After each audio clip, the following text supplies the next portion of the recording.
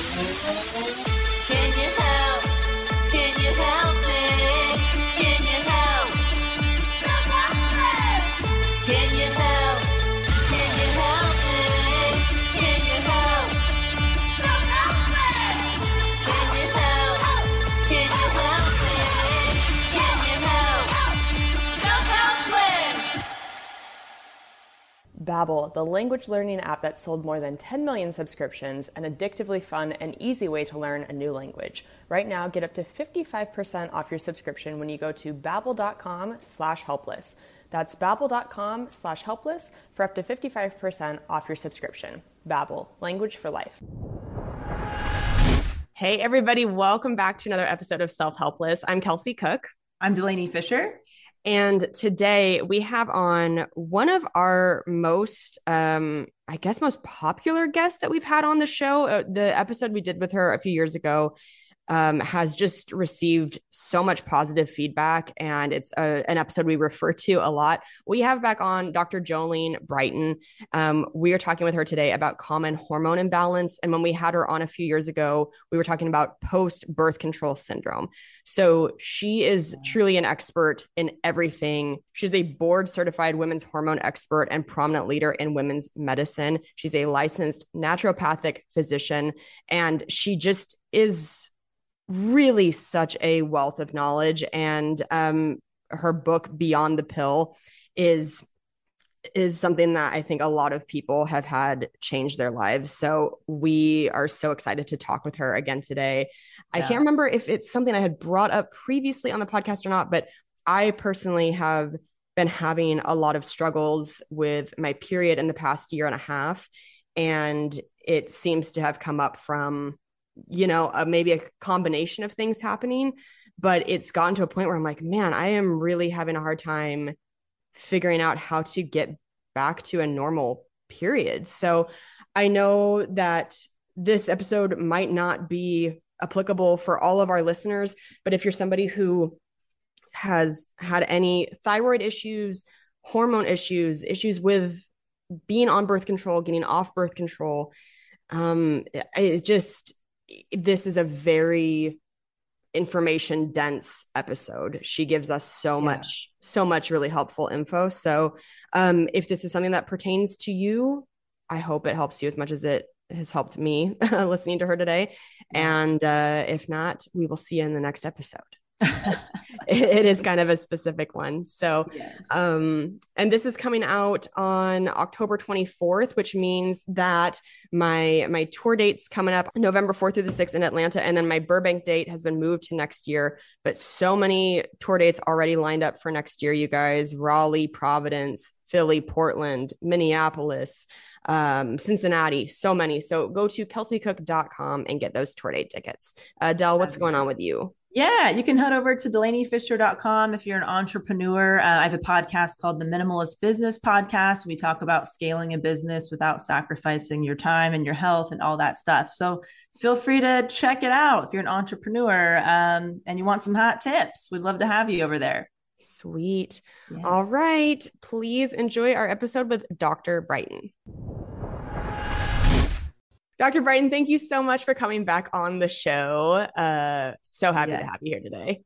I'm really excited to be here chatting again. It's been a minute since we've talked, but it doesn't feel like it because I see you on Instagram being hilarious all the time. Oh, thank you. Same to you. I watch all of your videos. They're so informative, and you have really figured out a way to make something that I think a lot of people don't understand more digestible, and you just make it easier to learn. So thank you for everything you're doing on there too. Oh, I appreciate that. Yeah, I feel like your episode was so impactful for our audience and also us. I mean, like however many years ago that was where we had you on the podcast, Kelsey and I are both off of hormonal birth control, right, Kelsey? You're still off that as well. Yeah. So we took a lot of action after we had you on the podcast, a while back, and it's totally changed my life. How are you feeling now? Great. Yeah. Feeling great. I could not feel better like mentally and emotionally in terms of post birth control. I think all the time about, I feel like there were two different me. It was like pre birth control me, or I'm sorry, like while I was on birth control and then off, Yeah. especially in terms of anxiety. I mean, my anxiety now is very, very low. Hmm. It's really, it takes a lot for me to feel those sort of anxious feelings. And before it was all the time, it was true. It felt like true generalized anxiety disorder, whereas like I could not stop ruminating on Yeah. stuff. So I feel a lot better mentally, but physically, I've had a really hard time with my period, which is a big reason why we wanted to reach out and have you on to talk about common hormone imbalance, because I think a lot of people have been struggling with this when they get off the pill, and then potentially, I know of people who have been dealing with it after they've gotten the vaccine. They've had some changes in their period, and Hmm. so we just wanted to have you on to talk about all kinds of things with hormone imbalance. So we're just going to start by asking, what are some signs and symptoms that somebody has a hormone imbalance? You know, I've answered this question so many times, and at this point, I'm like, I feel like saying, everything that you're told is normal, like everything that you ever see in like a sitcom or any kind of like Disney TV show, because then they're now talking about periods. That is something that we talk about now. Oh, But okay. these things that like you just see is like, oh, she's raging, oh, she's can't get out of bed, she's so tired or cramping. All of these things are signs of hormone imbalance. And because medicine has so focused for so long, and they still do, on our male counterparts, that is, you're assigned male at birth, you are our test subject, everything will be based on you. And then we've got this inferior uterine ovarian model, which is crazy, because it's like, yes, we are both humans, and yet we are very, very different when you look at our hormones. And so because of that, we've seen a lot like fall to the wayside, or things just being called normal, or what's even worse is being weaponized against us. So signs of a hormone imbalance: your hormones affect every single system of your body.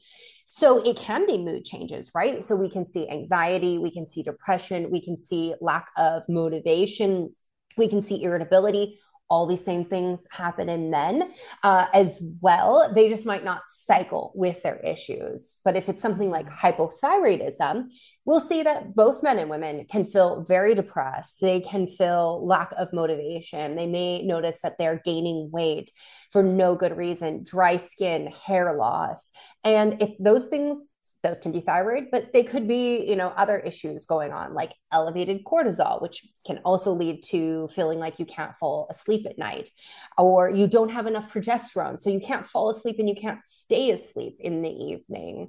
And then, of course, there's all the period problems, right? So Right. feeling like you are going to lose your mind the week or two before your period, that's not normal. That's a sign of a hormone imbalance. Feeling like you want to eat all of the things and you can't stop yourself, yes, you should notice you have increased cravings before your period. That's normal because of insulin and what is happening with progesterone. However, if you're like, I'm starving all the time, they might be showing insulin dysregulation is starting up. So I just listed off like a lot of different things. And I think like the big one that drives women to get on the pill, then they come off and they're like, why can I not function anymore? Are the PMS, the heavy periods, the painful periods, the feeling like you're dragging and you can't get out of bed, or acne. So all of these symptoms, they are signs of hormone imbalance. They are not normal, but they have been considered normal by most of medicine for a very long time. Wow. That's such an Yeah. important thing to hear, that it's not normal. Because you're right, it really is taught to us at a very young age. Like, these are just the things to look for. And when you feel that, it's like, well, that's just because you're a woman. And that's part Yeah. of what happens with PMS or period. Mm. Um, Mm-hmm. Yeah, don't look into it. yeah, right. Yeah. Exactly. Or here's the pill. No, it is like the whole story goes, you go to the doctor and you're like, I've got period problems. And they're like, oh, down there, or hormone problems. Do you want a baby? No, here's the pill. Okay. But what if I do want to have a baby? We'll just deal with that later. And that's really problematic, especially as we recognize that there are a whole lot of women who never, ever, ever want to have a baby. And as a doctor and a mother myself, I 100% support that, because if it ain't for you, do not get into it. It's hard. It's not easy at all. But also, why are we saying that like only if you want to procreate will we deeper dive here? Will you get additional health care? Like, what is that biased about? Like, that's insane to me. Right. Wow. Yeah. And Dr. Brighton, you mentioned hypothyroidism. So my situation is different from Kelsey's in the sense that I think, Kelsey, you've said you felt like totally different on the pill and versus off the pill, where I didn't feel different on the pill versus off the pill. However, I developed, I got diagnosed with Hashimoto's several years ago. And I told them before we went on medication and stuff like that, I said, can you just like give me some time, because I'm about to make a couple lifestyle changes. And I told them I'm about to go off of hormonal birth control. And I also was changing up what I was eating and stuff. And the result of going fully plant-based and getting off hormonal birth control, when I went back to the doctor, I didn't have Hashimoto's anymore. Have you seen anything like that? Have you seen like a pattern like that when people do go off of hormonal birth control and stuff like that, that symptoms around other things reduce or even reversals happen? Oh, absolutely. And if we talk about Hashimoto's, so I have Hashimoto's too. Many, many women have Hashimoto's. It's one of the most common autoimmune conditions, and it primarily affects women. And so once we get into our mid 30s, we're at a very high risk of developing it. So with Hashimoto's, for people who are not familiar with this, it is when you have an autoimmune disease that attacks your thyroid gland. So your thyroid gland sits at the front of your neck and it produces thyroid hormone, which influences your mood, your metabolism, your menstrual cycle, your ability to poop. Pooping problems can definitely be a sign of hormone imbalance. But it impacts, so every single cell in the body has receptors for thyroid hormone. So it can show up differently for different people, but it does absolutely affect every single system in the body. And what we know is that if it's left untreated, the hypothyroidism, the sequelae of Hashimoto's, that can lead to cardiovascular issues. And so we see what's called hyperlipidemia, high cholesterol, is associated with low thyroid hormone. And we can also see that when it's finally caught in older populations, they can have cardiovascular disease, which is life-threatening. So this is a very serious condition that is very seriously dismissed a lot of the times, because you go to the doctor and you're like, I'm gaining weight. They're like, eat right and exercise. Oh my God, why did we ever tell anyone that? Like, ever? Like, it just drives me nuts. You're like, well, I'm really tired. They're like, oh, well, you must be getting older. I mean, I have women in their 20s that their doctor's like, well, you're getting older. Like, what? Oh my gosh. Like, oh my God. Maybe if I'm 90, okay, come at me with this rhetoric, but like, no. They're losing their hair and they're told like, oh, that's part of aging, or maybe they bounce to the dermatologist. A lot of dermatologists are actually pretty good at testing for this, but and then the other thing is the hypothyroidism. So Hashimoto's, you destroy the thyroid gland. Now you don't make enough thyroid hormone. Now you have hypothyroidism. That can lead to issues with irregular periods, missing periods, heavy periods, which you're often met with a prescription for the pill. And so we've got to address the Hashimoto's. We've got to address the hypothyroidism. The pill doesn't do that. Now, to your point of like, okay, well, I came off the pill and my Hashimoto's is gone. Well, your Hashimoto's is in remission. I hate to be the one to tell anybody that like, once you have an autoimmune disease, like you've lost tolerance to yourself, your immune system's like, I don't know you from an invader. So like, it's on if I feel like it. Like that's always par for the course, which means that you just have to like, you basically have to like treat your body like many of us arrive in our 40s realizing we need to treat our body like wish we had done younger. Like you get that bonus, right? It's like, oh, now I really have to take care of myself. Yeah. But with that, the pill specifically, there's no study that shows that the pill causes Hashimoto's or makes things worse. But what we do know is that the majority of the immune system lives in your gut.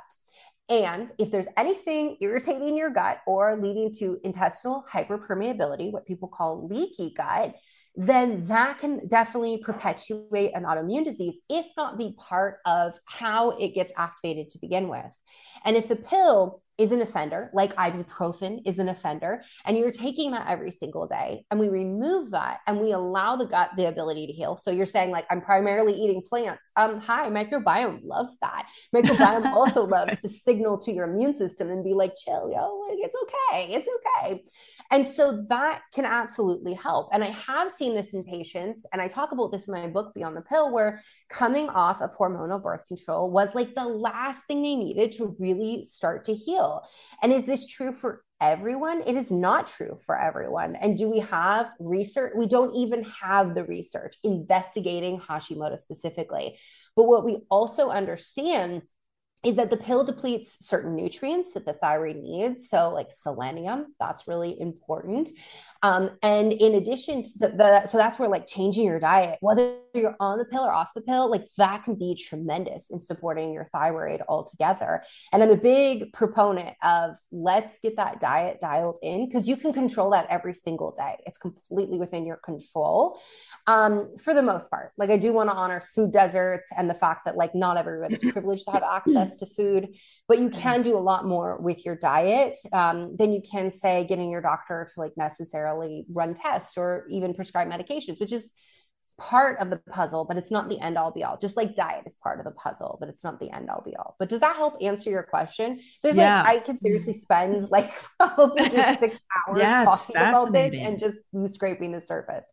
Yeah, absolutely. No, that was super helpful. I just had no idea it would have that impact when all those years ago when we had that conversation originally. So thank you. Yeah, I know, it's kind of crazy. I mean, I think there's so much we don't know. In fact, when the pill celebrated its 50th anniversary, there was this a paper published saying like, we don't know much about how this drug actually works. We don't understand the long-term effects. We have no idea what happens when we put I just started menstruating and I've only had my third period gal on the pill, and then we take her off right, within the perimenopausal window, and she goes into menopause. Yeah. We hypothesize that the synthetic progestin in the pill is still offering some of the benefits of progesterone, but yet we don't really know. And we do know that progestin doesn't have all the benefits of progesterone. And this is something that there's a big disconnect, because we've got practicing clinicians who are like, it's not a big deal. And they think that they're like hardcore feminists because they're like dismissing women's concerns and fighting for the pill. And I'm like, yo, you got it wrong. We fight for access to contraception and access to information. Like we fight for women in a very holistic way. So like, you make the best choice for yourself. We're here to support you, and we need to push for more information. And if you're asking these questions, we should have answers, because there is no excuse, as we talk right now, that we don't have answers to these things, that we haven't been studying people. And like the best studies that we do get are coming out of places like Denmark, where like they are tracking, like they've got socialized medicine, so people are being tracked. And as I was saying, there's a big disconnect, is we've got medicine saying it's not a problem, and we've got researchers saying we don't know. That's actually not true statement, because we don't know. The true statement is we just don't know. And it doesn't appear right now that it's a problem, but we just don't know. And so if you look, I think Dr. Sarah Hill is a great example. She wrote This Is Your Brain on Birth Control. And I know, right? Like, I'm like, we know the 90s with that title. But it's so true. She had the same experience as you. I had the same experience as I came off the pill, and I was like, who am I? Like, who am I now, 10 years later, having gone through all these developmental years, and like 10 years later, who am I? Like when I'm off the pill? And it's very interesting because to look at her research, because it's looking at brain health and it's looking at the psychology of it. And it's the thing that you will see, like clinicians dismiss all of the time. And it's really funny because I'll say it, or there'll be like a health coach that says it, and they're like, they pounce and they attack, and they're like, no, you're wrong. And then you see these researchers say the same thing, and they're just like silently disappearing out of the conversation, where they're like, I never said that. Wow. Yeah, I really do feel like when I came off it, I had just always associated my identity with being very anxious and, you know, irritable, especially like leading into period and stuff like that. And to come off of it and be like, oh, that's actually not who I am. It was Which is a great feeling, right? Oh, to be it was like, wonderful. oh, I'm not as anxious as I thought. Yeah. So one of the, like I mentioned earlier, one of the big reasons why we wanted to have you back on is I have been struggling with my period. And when I came off of the pill, I think it was about 3.5 years ago, I did go from having a very, very light, almost non-existent period when I was on the pill to it felt like my body was like, whoa. And it gave me some pretty heavy periods, like a lot of bad cramping. But then I think after a few, it had kind of leveled back out and I was experiencing reasonable periods for, I think, a couple years. And then two things happened around the same time. About 1.5 years ago, I got the first vaccine and one of my family members went into the hospital. So it was like a very high stress time for my body and also getting the vaccine. And I, for about 1.5 years now, have had periods that are like pretty unbearable. They, for a while, were coming every like 20 to 21 days and lasting like 10 days. Part of it is like so heavy, clotting, horrible cramps. And I was like, what is happening? Like, this is not like, I can't live like this. This is really, really hard to keep going through. And I went to 2 different doctors who didn't want to test my hormone levels because they said it doesn't, like, it's not accurate, because at any time that you test it, it's different day to day or week to week. So that kind of left me feeling like, okay, well then I don't even know where to start really in like what's wrong. And they were just really quick to be like, let's put you back on the pill. And I said, I don't want to go back on the pill. And they said, well, how about IUD? I said, I really don't want to do that either. You're like, I don't want a contraception to manage my symptoms. They're like, oh, IUD? Yeah, exactly. I was like, I don't. I've said it on the podcast before. I feel like it's like having a Lego in you, and there's something about it that just feels weird to me. It's horrible. It's so painful. I know, like, I know. Oh man, I do want to just say, like, I want to talk. There's like a lot to unpack in what you're saying. I think we should get into all of that. But anyone who's ever gotten an IUD and is just like cry or writhed in pain, I mean, mine was so bad. I was cussing. There is great research, people out there, that cussing, those curse words are actually really powerful. They can help with tolerance to pain. But the nurse practitioner who was putting my IUD actually stopped and said, if you continue, then like, I'm just going to have to stop here because like, I'm not going to tolerate you talking like this. Oh my gosh. I'm like, what in the internalized misogyny is this? But seriously. And I thought to myself, the audacity as a clinician to put their discomfort ahead of the discomfort of the patient, that you are physically putting me in pain, but you're more concerned about like language. Like, I like never, like, I just can never with that. But it's really come up. Like, I will say that anytime I spoke about my IUD placement, like being so painful, people would be like, don't talk about it because you're going to discourage other women. And I'm like, it needs to change. Like, they should have done something different. And now TikTok, I've shared videos on there of women's stories, and how many women are like, yeah, why is this? And then we've got pain management doctors coming on being like, there's no reason for this. And then gynecologists actually stitching their videos, upholding essentially like the patriarchy in women's medicine, being like, yeah, no, we're not going to like numb the cervix. Like, no, that the actually like offering pain management, like, it's more painful.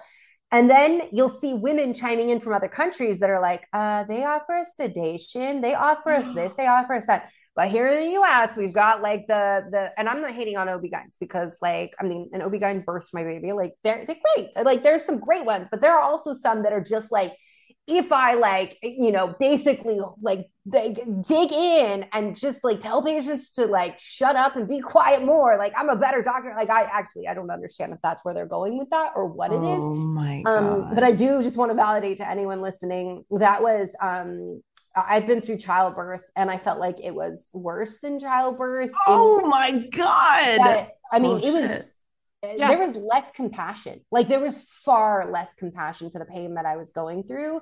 But yeah, and I hadn't gone through childbirth at that point, but now that I look back, I'm just like, that was really barbaric. Like what, clamping my cervix and shoving this like, you know, stick up there, this dipstick. And like, I was trained to place IUDs.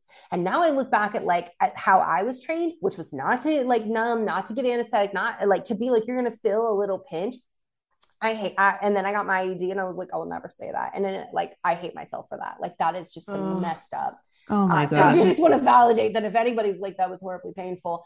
Yeah. And yet doctors are so flippant, like just get the IUD. Like it's no big deal. Like, no big deal. Yeah. Informed consent doesn't really exist around contraception the way that it is intended or that it should, in that like nobody tells you exactly what's going to happen. And there were doctors, on social media that really told on themselves. They're like, if we told you exactly what happened, you wouldn't do it. I'm like, right, that's part of the choice. Like that's right. You as a doctor, you don't get to decide what information you withhold from a patient about their body or a procedure being done to them. You just don't. And even if you want them, even if you're like, oh, I really want you to choose this option. Like I have patients that I'm like, they need a thyroid medication. Like there is no naturally healing at this point. Like we have done an ultrasound of their thyroid and I'm like, you've got destruction of your thyroid. You've got tons of inflammation. Like you've got all these symptoms. Like we are looking at you holistically, and there are a lot of problems. And your thyroid markers are like just they're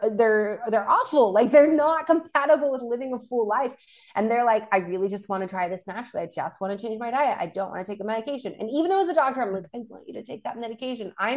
It's not my body. It's not my choice. It's not my right to come in and be like, no, just take the medication. Or, sometimes what happens is doctors are like, I'm not going to treat you unless you do what I say. And, I really try to educate them, but like, it's at the end of the day, we don't get to choose for our patients. It's, it's something they have to choose for themselves. But that was a bit of a tangent. Let's get back to your story. Cause I do have a question. Did they even test your thyroid? They're like, we won't test your hormones, but they did test my thyroid and that came back fine. So my thyroid was fine.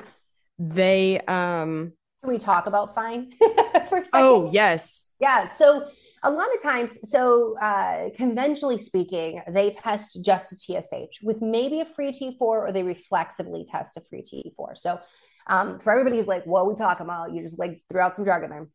TSH is a brain hormone that comes from the pituitary, it's thyroid stimulating hormone, and it tells us indirectly about your thyroid function. So if it's very high, that means that your thyroid's not doing what it should in producing hormones, and there's a feedback loop. And so it's basically your brain is shouting at your thyroid to get it together and do its job. If it's very, very low and we see elevated free T4, elevated free T3, that's hyperthyroidism. That's too much thyroid hormone. Happens in a condition called Graves' disease, where you do have antibodies, it's autoimmune, but those antibodies, they don't tag for destruction. They actually stimulate your thyroid to produce thyroid hormone. Okay. So a lot of times the doctor's going to say, oh, everything's fine, everything's normal. And yet their reference range for what's normal is really big. And they didn't necessarily run a full panel. So TSH ideally is usually between 1 and 2. We want it above 0.5 in most instances. And if it goes above 2.5, we are suspecting that this person is moving into hypothyroidism.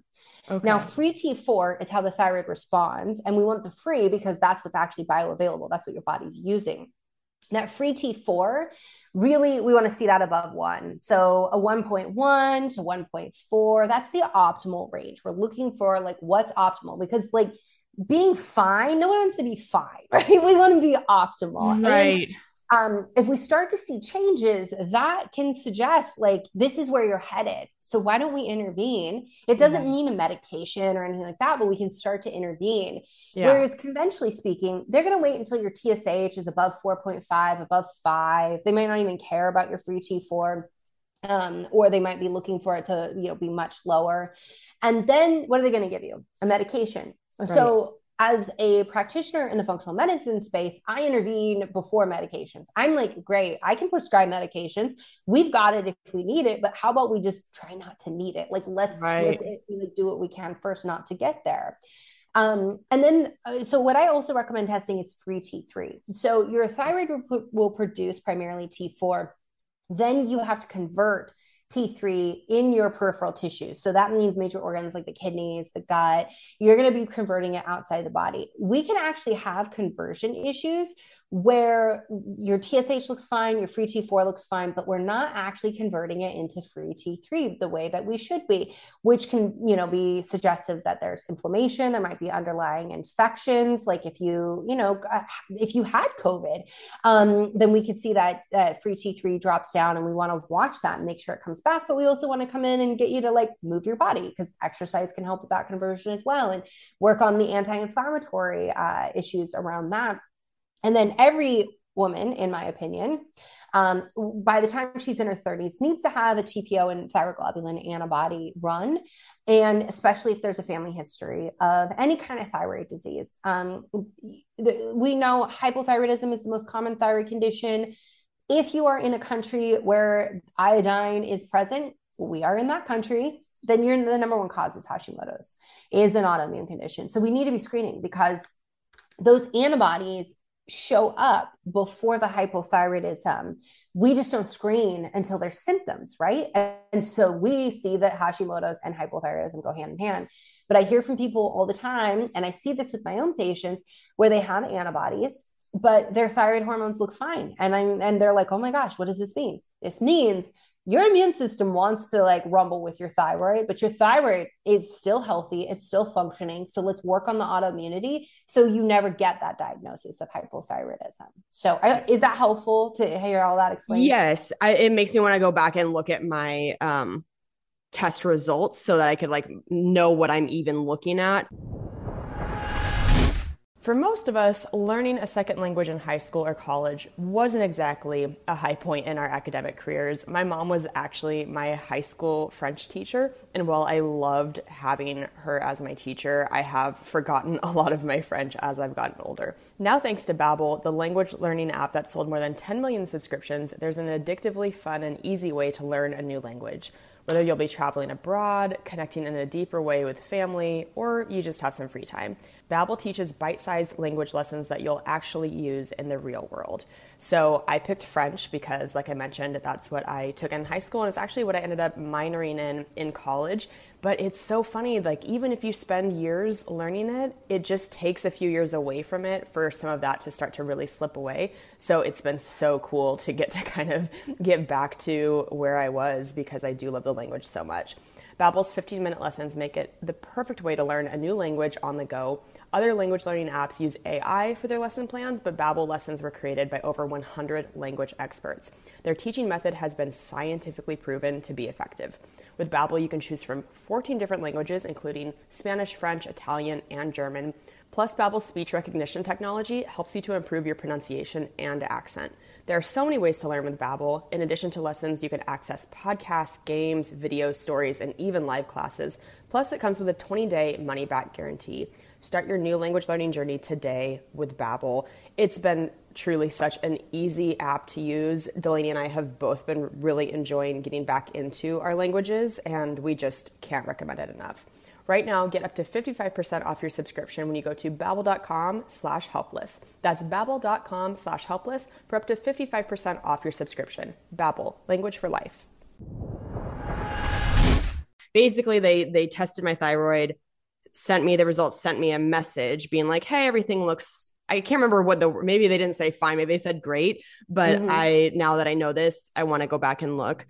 But so I guess that didn't immediately set off any, like, okay, there's some major problem here, at least from that test. Yeah. But then when I told the doctor that I didn't want to get back on the pill and ideally don't want to do an IUD, she said, well, we can try the more natural route for a few months and see if that does anything. So she recommended that I started to take 1,000 milligrams of vitamin C every day. And then 2 days before my period starts, she said, start taking 2 Aleve in the morning and 2 at night through your period. So she said the combination of those two things should, or hopefully, help the like heavy flow being less, and that the cramps would be less. She said that my body is so, it's like having almost labor cramps. Like it thinks it's trying to have a baby. every time I have a I mean, period.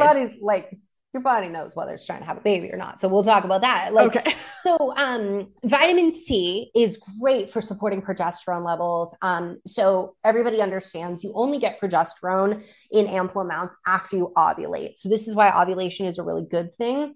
Even though like we don't study it that much, but ovulation is a good thing because we need that progesterone. And vitamin C can support that. So can vitamin B6. That's another really helpful nutrient. And as we, with the Aleve, so that can help, and that is something that can really, work in a pinch, not only for like the pain, but also for the heavy bleeding. But what causes the pain? So if we back it up and ask that question, it's chemicals that are hormone-like called prostaglandins. And prostaglandins are also why, so when she's like, oh, it's like your body's trying to have a baby, prostaglandins are going high.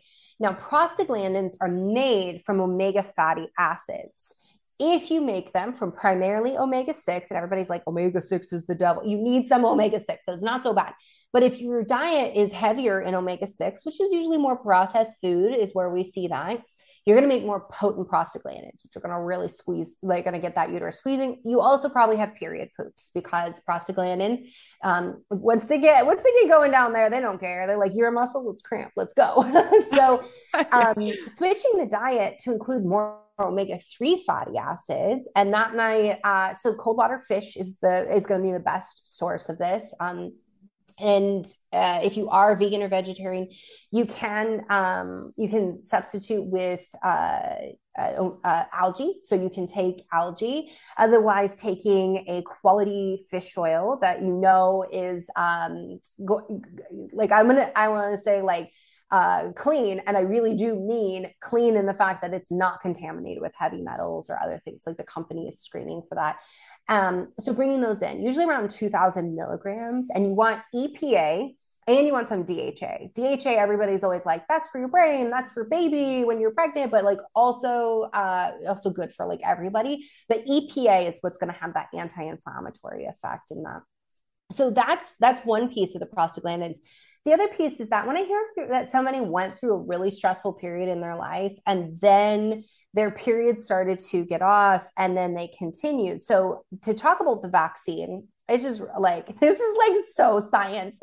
Let me just say, like, we were in a crisis. So they wanted to rush getting a vaccine out as soon as possible. And then they introduce it. And then women are like, something's wrong with my period. And first everybody's like, y'all are making it up. You're anti-vaxxers. You're anti-science. Shut up. You're going to scare people. Like the hate that women got for being like, something's not right here. And then suddenly they were loud enough. There was enough people that it was undeniable that they're like, oh, actually we never checked on periods. So maybe we should like study that. Like, yeah, you think? Yeah. And instead of like outright gaslighting and dismissing women, or the whole like, if you questioned anything, like you were just like anti-science and like part of this bad, like, stop. Like, we can like question it and still be like, this has utility. And yet as a provider, when I was seeing some of that, I'm like, okay, I need to like prep my patients for that. So they're not scared. And because when we saw that gaslighting, or we were just like seeing people ignore it, more people got afraid. And then people were like, oh my God, I don't want the vaccine. I don't want anything to do with medicine right now. And it breeds distrust. And so then the research came out and they were like, yeah, in fact, it does. It can temporarily mess with your period. That's not shocking. Okay. It's not shocking because one, you as an organism are very in tune with your environment, because you are meant to carry life and to get pregnant and then to carry life and then to birth that life. And so you've got a next level as being an organism of this planet, that you've got to be in tune with this environment. So if there's any kind of stressor, that can throw off your periods. The other thing is that your uterus is not just like the baby keeping box, okay? It's also got some ties to the immune system that we don't totally understand. But we know that immune activation can affect the uterus. And we do know that when for example, when there's autoimmune disease or a lot of inflammation, that can affect fertility as well. And so this is something that we've seen temporarily. I've seen temporarily. I haven't seen women like lose their periods indefinitely, or like, and I've had patients go on to get pregnant. I know there's people out there that are like, oh, you'll never be able to get pregnant. And then like, I just haven't seen that be true. And they haven't seen that to be true in the studies. So, and that's not to say there can't be a one-off case and something happens and like the whole, and, you know, it's just that like basically the dominoes line were all, you know, stacked right and they fell. So I do just want to honor that, like, sometimes we can have multiple things coming in all at once, that can shift the system in a way that's less favorable. 28 days, by the way, you're in the only like 13% of the population has 28-day cycles. So if you're like, I'm 27 or I'm 32, you're normal. Don't worry about it. But if your cycle suddenly like shifts and it's like the period's coming like every 21 days, or, you know, that's something that we start looking at, like what's happening with progesterone and the corpus luteum. So any stressors, your body's gonna, the master orchestrator, if people could see me, I'm like the puppeteer right now. And the brain is like, we are stressed, like cortisol, you do your thing, and progesterone forgets you. We don't care. We're not making babies. Like, get out of here. And so if that happens, it's like you might notice that you're feeling more anxious, agitated, you're having a harder time falling asleep, staying asleep. You can have those cortisol symptoms, but you might not. You might be in the thick of stress and not even like be within your body and noticing these things. And yet your body's shifting away from the progesterone production in the name of survival. And so it's all about, how do we get our body out of that survival mode? And during very stressful periods of time, and you've got to travel, right? Like that's your job. But maybe you are, you know, dialing back some exercise. So instead of doing like any kind of heavy lifting around those travel days, you're doing more walking and you're going for long extended walks, or you're doing, you know, more stretching or Pilates. And so you're still doing strength training, or you're dialing back how much weight you're putting on. So basically you're not, exercise is a stress, right? Yeah. It's a good stress. Sometimes we overdo it, but it is a good stress, but it's still a stressor. So we have to look at that. We have to look at how we're eating. We have to look at like, how is our travel schedule? Are we taking tons of red eyes? Like that's not good. Right. I don't even know why this exists. They're like, my husband was like, he tricked me into a couple red eyes in my lifetime, and I have never again. And I just told him, like, at this point in my life, you can call it the princess travel stage, because I will be treated like a prince. I need a buffer time. I cannot do that, because you know, as if you're traveling somewhere and you are, like when, you know, I traveled to Europe, it was to speak at a conference. Like I can't show up wrecked. I can't show up jet lagged. I have to be like high energy on a stage and ready for the next 3 days, that every time I come out of the bathroom, someone's going to be there waiting to ask me a question or interact with me. And like, and I say all this, and it is not exaggeration to anybody. That's like, yeah. Well, same. I mean, I'm waking up at 4 a.m. to catch a flight to the East Coast, where I have 2 shows the second I land. I mean, I just told a story on the podcast about how one of my connecting flights was delayed, missed it, had to get on a different one. I landed as my show had already been starting, had to rush in an Uber. I walked on stage from the Uber in my airplane clothes. And it's like, you're insane. It's like, it's really so stressful on the body. So that is a really hard part of my job, is like, I'm not ever really giving my body a full chance to even get it figured out on its own, like to get back into a rhythm. And so finding the best routine for yourself is really key. And as I was talking about with the melatonin, like there are people who are like, you should never take melatonin and you're messing with a hormone. It's also a really potent antioxidant. And we know from the night shift worker studies that it's really the melatonin piece that's so problematic. And if we can supplement, and their melatonin's low, as it should be, they're exposed to light all night. If we can get them, so with my night shift workers, usually when they get home, I'm like, take some melatonin. If we can get, and I will test their melatonin levels, if that's in their budget, but, and if we don't need it, then great. But if we do, we should definitely have that on board, because melatonin is such a protective antioxidant. And I think we lose sight of that because we're always like, oh, well, it's just going to help with sleep. Yes. And protects your ovaries. And it's been, you know, there's studies showing a link to cancer, increased cancer risks if your melatonin is not optimal. And so We want to be looking at that piece. The other thing is like, how are vitamin D levels? So vitamin D, another one where we call it a vitamin, acts a little more like a hormone. Often, I mean, I will see labs come back where the patient comes to me and they're like, my provider said my vitamin D was fine. And the reference range, you know, cut off is like 30 is normal. And they're at 30 and they're like, oh yeah, you're totally okay. And it's September. All right. And like where you live is going to be dark. How much sun are you going to be getting? Like, no, you're not fine. And really, vitamin D, we want to see more up to like 50 to the 80 range. And when vitamin D gets low, and it's like, look, I know I have patients who like, you know, spend half the year in Mexico and their vitamin D is low. So just because you live in the sun doesn't mean you spend time in the sun. And also like none of us are like trying to give all of our money away to like, you know, estheticians and you know, plastic surgeons. So we're wearing sunscreen like crazy, right?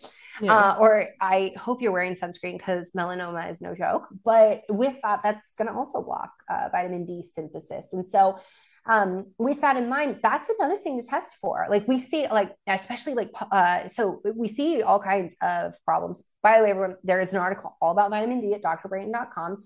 We see all kinds of hormone problems can come from this: immune system dysregulation, autoimmune disease, and even PCOS women. They can significantly struggle with this as well if their vitamin D is not optimal. And sometimes that's, you know, the missing piece. But you know what I'll say is oftentimes it's all of the things, right? We have to manage our stress. We have to get our vitamin D optimized. We have to look at like our circadian rhythm, like how are we sleeping every single night?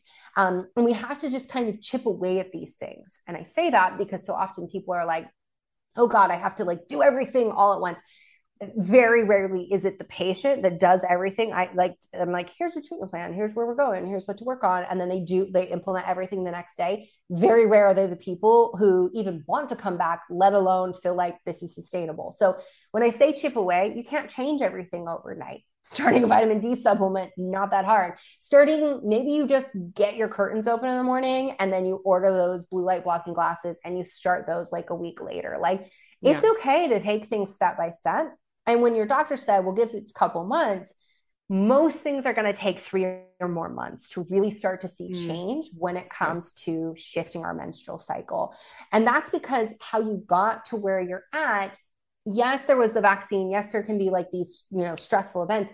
But when we get to like things are so bad that we're seeing a doctor, they've usually been months in the making, if not years in the making.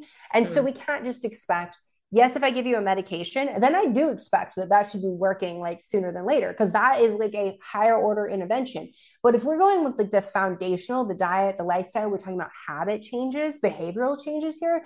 One, those take time to change, but also they take time because you're naturally trying to coax your body back into where it's supposed to be, rather than just coming in and saying, no, you're going to do what I say when I say do it, which is what a medication does. And like, yay, we have those when we need them, but you know, it's just about what route you're choosing to take and then managing the expectations reasonably. Yeah. Do you think, because I'm somebody who's so always really like to go the natural route, I hate even taking this much a leave every month. Is that something that's concerning? Like, is that going to have potential long-term bad effects? Yeah. So one, your gastroenterologists are going to be big mad about that because it's not. And I already have IBS. I don't. Oh yeah, that's not great. So that's definitely not great. And that's something too that, you know, when we talk about the bleeding is definitely a concern, and so that might need to be used. But when we talk about you know, the cramping, like that is something where honestly magnesium can start to work like within the first month of using it, like if you're consistent with it. So some people will notice changes with that. The other thing about, you know, using that is that there is, you know, the potential that maybe it could interfere with ovulation or the ability of the corpus luteum to do its job. And there have been studies showing that, like, hey, if you're using NSAIDs, then it could interfere with ovulation. So it would be interesting to see if you are ovulating. So one thing that your doctor could recommend is that you track your basal body temperature, which you can use a thermometer to do that, special basal body thermometer. You can I'm like all for like plug it into an app and let the app do the math done. But you can also do a charting yourself. There's something, so like I wear an Oura ring and it tracks my basal body temperature. And so I look at that, you see that temperature spike. That's one way to know that ovulation is happening. But you can also do ovulation prediction kits. So this is what women use when they're trying to get pregnant, but it's really helpful to see, like, are we actually ovulating? And if you are ovulating, then when we test progesterone, because your doctor's right, your hormones do fluctuate, but if you were trying to get pregnant, we would be testing stuff, right? Yeah. And that's 5 to 7 days after ovulation that we want to test. However, if you ovulate and then your period's coming 5 to 7 days, like, or 7-10 days after ovulation, you're not making enough progesterone. Like, that's not happening. Like, we know that. And so, we never answer that for people. And I hear this a lot where doctors are like, why would I test your hormones? They fluctuate so much and they change all the time. Or I always love when they're like, you're supposed to have hormone imbalances, because estrogen and progesterone are not supposed to be balanced. I'm like, no, they're supposed to be balanced with each other, but they're not supposed to be equal. Like that's a different thing. But so one I'll say is that if your doctor doesn't know what to do with test data, they shouldn't run it because they can't interpret it. They can't do anything with it. You just got this data and now what? Nothing.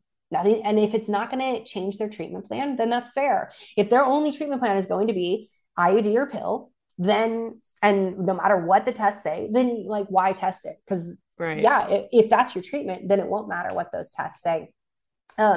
So you can do testing. You can do serum testing. You can also do urine testing. So Dutch is a great panel to run. I like the Dutch panel because I can look at I can look at your testosterone, your DHT, which is the potent form of testosterone. So that's going to be helpful if you're experiencing hair loss or if you have PCOS. And I'm also going to look at, like, what are your estrogen levels? There's several different types of tests that they do, excuse me. But the one I typically do is the complete, which is going to look at that progesterone. It's also going to look at your cortisol, your cortisone, your melatonin, some of your metabolites. So taking a look at some of your nutrients and understanding, like, what is your basically DNA damage, like what's happening in the body that's like on the cellular level that we should be aware of. And so that's another test that can be done and can be helpful to understand that. But like I said, if anybody is like, okay, I know, and by the way, just buy the cheap. I'm not linking Amazon. Like, I'm not saying like skip small businesses, anybody, but like people always say, like, what about small business? No, small businesses do not carry giant packs of OPK kits. Okay. Like, they don't have the OPK box of tests. So Amazon does, and it's really cheap. And like anything, I was just saying to my husband, like, pregnancy tests are such a scam. Like, anything that's sort of like involving women's health is just such a scam. They're like these really simple things. And yeah, it's like $25 for one, like, because it's name brand and all this stuff. Just buy the cheap stuff on Amazon, dip it in your urine. And usually, depending on your cycle, like starting around day 10, and then you'll see that LH spike. And when you see, and you're going to do this in the afternoon, so you're going to test in the afternoon, pregnancy tests, everybody, their first thing in the morning, luteinizing hormone, that's going to spike in the morning. We want to catch it in the afternoon. And it has a pulse to it. But you want to test that like around like 2 p.m. When you see that it's positive, you're going to ovulate. You're going to ovulate within like the next 24, maybe 48 hours. So the next day or two. And so you can mark that like positive OPK, and then you can watch. And if your period is coming like 7 days later, 8 days later, like, we've got a problem. We're not making that progesterone. And again, so birth control and the IUD, no birth control has progesterone only. It has progestin. Mama nature makes progesterone. Your ovaries make progesterone, so you can't like patent it. And so this is synthetic. Again, it's different because sometimes doctors will say like, we'll just give you the IUD and then that'll give you all the progesterone you need. It will give you progestin, but it didn't address what was going on. If you want to use that, it's totally fine. But with that, that's where the vitamin C, the vitamin B6, and Vitex can be really helpful as well, which is an herb that you can take throughout the cycle, or you can take following ovulation in even higher amounts. to try to support the corpus luteum in doing its job. And anytime the ovaries are not doing what they should be doing, right? Because if your brain is signaling, which if you ovulated, your brain is signaling. So ovaries, what's up? We want to look at mitochondrial health and mitochondrial function as well. So again, like the throwing off the circadian rhythm is going to affect inflammation. That's going to affect your ovaries. Look, on planes, I know somebody's going to be like, don't fearmonger about toxins. There are environmental toxins on planes. Like sometimes they're spraying them with stuff. Like you walk in and you're like, something's not right. Like this smells so bad in here right now. And all of that is in the name of like, let's not have other bad things happen to you, but you are exposed to all kinds of things. There's even the like, what about jet fuel residue? And there's all of these questions. I'm not an environmental toxins expert, but I will tell you that if anything hates on your mitochondria, like NSAIDs, they're going to hate on your ovaries, because your ovaries next to your brain are one of the richest source of mitochondria, and mitochondrial health is everything to ovarian function. So that's just like another piece. I kind of feel bad because I'm adding like all of these layers and talking about all of these things. I want it to be in an empowering way. And I don't want to be, why I'm feeling bad is I'm like, I hope this is not feeling overwhelming for people where they're like, oh my God, like what do I, well, I will say, so I've been sharing on my YouTube, my journey of trying to get pregnant and the supplements that I'm taking. Spoiler, if you just want healthy ovaries and you want to support mitochondrial function, like all the stuff we use for fertility is what we use for supporting mitochondrial function, is what I use like in athletes, like all of this stuff. So, but you can go to my YouTube and there's supplements for getting pregnant, and you can look at that and you'll see I'm talking about like some of the same stuff I already talked about with like helping my circadian rhythm, like CoQ10. Like CoQ10 is it's just an amazing ally to the body overall. Yeah.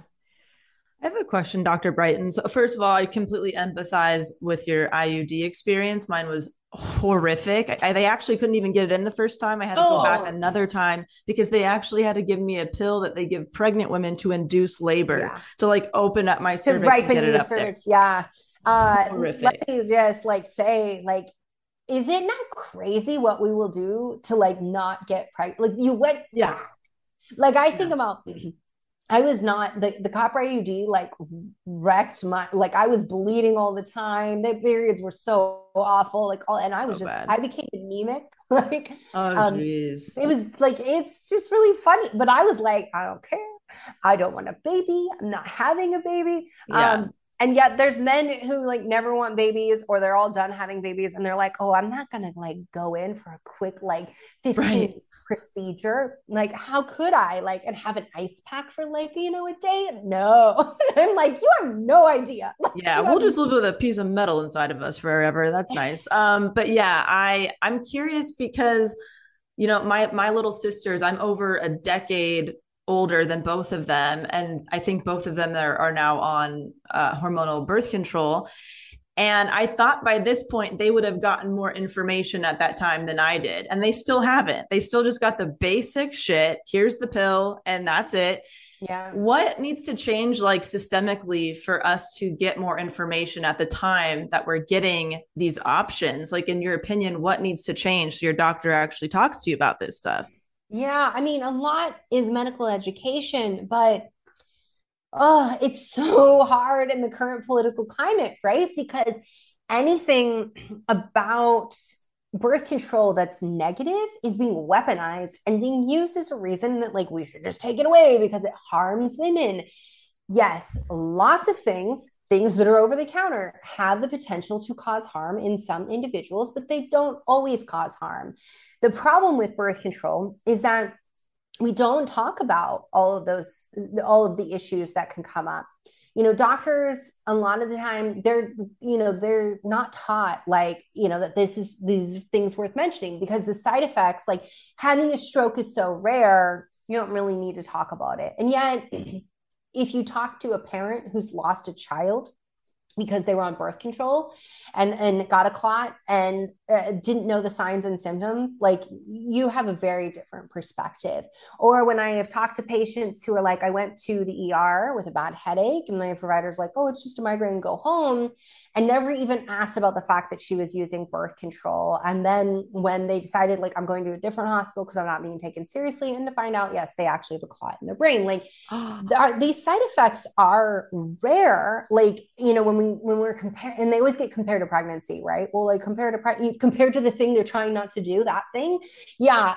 But you know, to answer your question, like, it's very complicated. So one, we need practitioners to provide informed consent and to provide better education, and it needs to be a lot more holistic. I wrote Beyond the Pill, and yes, it got some pushback, but it got way more people and practitioners writing to me saying, I'm going to do things differently now. I spoke at a conference and I outlined all of the mental health concerns around birth control and the studies and what we have and what we don't have. And then, you know, the thing, because the providers will always be like, well, it's not that big of a deal. Otherwise it'd be on the like package insert. It is on the package insert. It says if you have significant like depression, like discontinue this drug. And yet most providers are just glazing right over that.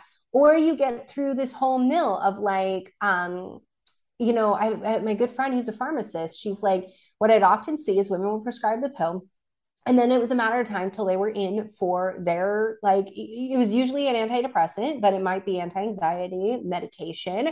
And then there might be, you know, what's coming next, like a thyroid medication. And she was like, I saw so many times where women were on the pill, and the next thing was, here they were coming back for a new prescription, because we're taught not to question the pill. Like, it's like, has the pill and have contraceptives like done a lot for us? Yes, they have. Like, I'm a first generation college student because I had the ability to control my reproductive health. Is that the only reason? No, but it's a big part of it. So, you know, without contraceptives and the ability to control our reproductive health, like, you know, we look at things like, well, what happened with college rates when we got that? Like, we started graduating college more. We actually, I mean, laws changed as well, but like we were getting promoted at work, and we weren't like getting fired because we were pregnant, and these kinds of things. It has a lot of benefits, but because the benefits we're told, don't question it, it's a woman's right. And because it's always been under political threat, which I will just say right now, I don't care what your political beliefs are. They don't belong in medicine. Like, they just don't belong between a patient and a doctor, because we also use the pill for other things. Like, if you've got severe endometriosis, or you're gonna like essentially hemorrhage, like, we might be using the pill just so that we keep you alive, like, very, very important thing, or keep you so that you can function. And so, you know, all that's to say is that I think because it's always been a battleground, it's been very hard to get people to talk honestly about it.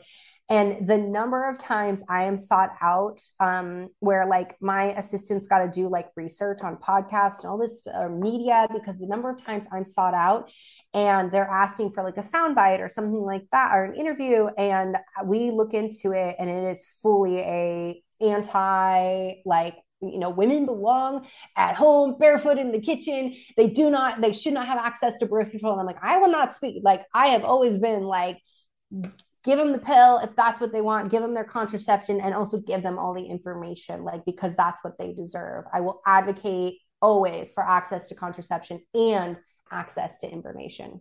Yeah. Man, thank you. Thank you for coming on. That. I might send you more questions on Instagram.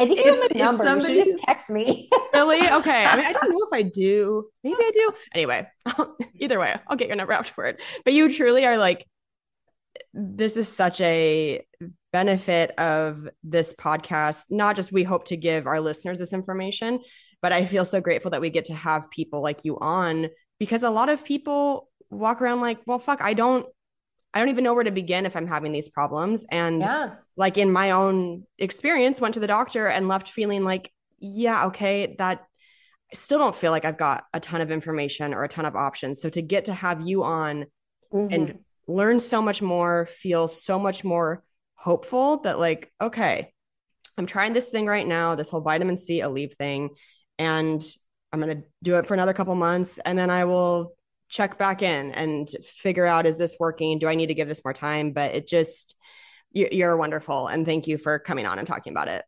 Yeah, well, I appreciate you having me on. And I do want to say, like, in your doctor's defense, like, if we can just give you the pill or we can just put an IUD in and those problems go away, like why wouldn't we want to jump on that and be like, look what I have? And your doctor truly wanted to help you, which is why she offered you those things. It's just unfortunate that, conventional medicine doesn't get the training that, like, they don't get the training in the extent of nutrition and lifestyle interventions, but also on, collaborating, like, referring you to a registered dietitian. To You don't have to have Right. diabetes to see a nutrition specialist. Like, that's something that could be really helpful. As even my primary care doctor, she's collaborative with a dietitian as well, and she's like, hey, she's always available if you need her. Yeah.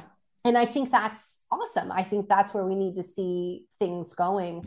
Yeah. And just having more research in women's medicine so that there is more evidence to back up these things that we know they work. We know that they work. Yeah. And yet sometimes doctors are like, there's just not enough evidence for me to recommend it. Like, evidence to recommend like eating more foods with like vitamin B6 and bringing in more calcium, vitamin D, like all of these things. It's like, changing your diet for the better, Yeah. like you're gonna win. Yeah, for sure. Well, please plug anything that you would like to plug. We've talked about your book Beyond the Pill before, and just, yeah, please tell people any resources that they can go to for you.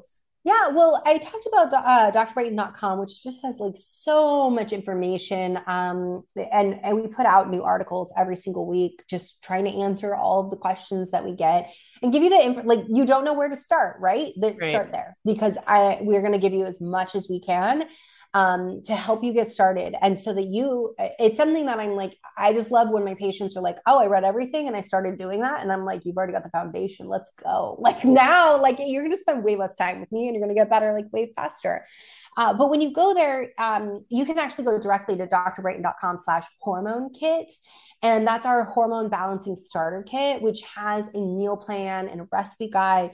Because I'm always out there being like, oh, you can eat this and you can eat that. And then people are like, well, how do I actually do that? You can grab that free guide.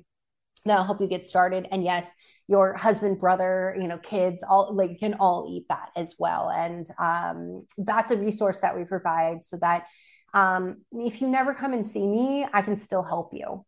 Yeah. And what's your Instagram handle? It's at Dr. So Dr. Jolene Brighton. That's Brighten. Same on like everywhere. So TikTok, YouTube, all of it. Yeah. Cannot recommend following her enough on social media, you guys. Such informative and still like fun video. You know what I mean? It's like you totally understand like how people sometimes need to hear things in order to get it on, just like in layman's terms. So yeah, well, we've all like gone through like health ed, right? Where we're just like snore. I'm like, we can do this better. Also, like, learning about your body should be fun. Right. Yeah. Thank you so Thank you much. so much, Dr. Brighton. That was awesome. Yeah. I will probably message you on Instagram later today. Well, thanks so much for having me on. I really appreciate it. Yes. Okay. Feel better. Thank you. Have a good day. Thank you. You too. Yeah. Bye. Man, okay. Well, like I mentioned in the intro, I know that was a lot of information to take in. Yeah, you have to listen to that one a few different times, take lots of notes. But I mean, here's the thing, like having your menstrual cycle messed up, it just affects your life so deeply. Yeah. Especially if you're having like really bad cramps and really having like all that stuff. It's like that is a huge part of your day to day every few weeks. Like it's a super important topic. And the fact that women don't have enough information that is easily accessible to them. And even when they go to a doctor, they're still not getting the full story. It's just really tough to know that that's how our system currently works. And yeah, it improves. Well, and it's still, periods are still kind of a thing that like taboo to talk about. Yeah. And like, it's kind of gross and blah, blah, blah. And so I think I feel comfortable talking about whatever's going on with my period amongst my female friends, but it's just one of those things that like, I probably would never pop on my Instagram stories and be like, oh my God, like my period is so bad right now, but like, and Yeah. yet that makes you feel more isolated. It makes you feel more alone in what's going on. So I hope that kind of opening up about what's been going on in today's episode, that if you listeners do experience any of that, if you've been going through it, just know I'm right there with you. And it really Yeah. fucking sucks. And hopefully we can get things figured out. But yeah, it's a tough thing. So go follow Dr. Brighton on Instagram. She's a really, really great follow. And my segment for this week is it's a very, very big good shit. And I had my shows in Spokane this past weekend. So they were my hometown shows, and those are always really special in a lot of ways. Like my first grade teacher usually comes out. She's still my favorite teacher to this day. That's so cute. So like honestly, some my like high school counselor came out. How Like a different high. I mean, so many teachers, so many people just like throughout my childhood came out, and they're really, really sweet shows to do. But it was particularly special because my family member, who, you know, I've talked about a lot in this past year and a half with having been diagnosed with dementia, and just, you know, it's been a really big, horrible struggle. She was able to come out to one of my shows, and I never ever thought that they would be able to see me. Oh, I'm gonna get emotional. Oh, wow. I sorry, I didn't even like cry about this like on the day or since. It's bad. Something about it's hit me now. I never thought that they would see me perform again, Yeah. and they had gone back on hospice a couple months ago, and the morning of the show they were discharged from hospice. Oh, wow. And that they had already been scheduled to be able to come, because you have to like coordinate it with a van with a wheelchair and all this stuff. They'd already been scheduled that we could have them come to the show, but to also get the news that they were like officially getting discharged from hospice again because they'd like been more medically stable in the last couple of months. And then to have them in the crowd and just get to have some time with them afterward outside of the nursing facility, like just out in a normal public place. Yeah. I went back home and felt like I had just had a really nice dream. Like I couldn't believe that all happened. So that was a really, really special night. Oh, that's so good. I'm so Yeah. glad. I'm so glad that that was able to happen. Thanks. That's so nice. I don't really have anything. I don't really have a segment today. Okay. My little pup is he's getting his little neutering operation, so I'm just like on edge about that, nervous Oh. about that because he's just so small. So I'm like, yeah, I'm a little bit anxious. Yeah. But obviously everything's fine. But yeah, thank God I'm not like a mother to human kids. I'd be a fucking mess, dude. I'd be even just like a routine procedure or something. I don't think I'd be able to handle it. I think I would just fucking melt on the floor with anything if they had to do anything. But yeah, that's pretty much it. Yeah. Oh my gosh. Yeah. Well, yeah, I think we've covered most of our announcements. Oh, we've got an iTunes review of the episode. Yes. So this is from Melissa Saxon. They say, so entertaining. These ladies are fabulous, laugh out loud, funny, and extremely relatable. Love them. Oh, thank you so much, Melissa. Thank you, Melissa. That's sweet. Yes. And thank you for taking the time. Please, everybody, go leave us a 5-star rating and review on iTunes if you haven't yet.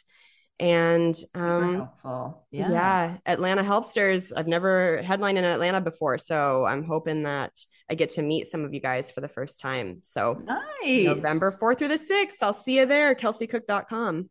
Fabulous. Yeah, if you're an entrepreneur, you want to check out the Minimalist Business Podcast, it's at DelaneyFisher.com. It is a private podcast, but it's completely free. So there's instructions on there on how to get it delivered to your inbox. Nice. All right, guys. We love you. Hope your periods are okay. I hope it's a light flow today. It's a light flow. And we'll talk to you next week. Bye. Bye. Thank you so much for listening to the Self-Helpless podcast. You can find our Patreon community, merch, and our individual work at selfhelplesspodcast.com. We'd be thrilled if you shared this episode with a friend, or feel free to post it on Instagram and tag at Self-Helpless Podcast so we can repost you and say thank you.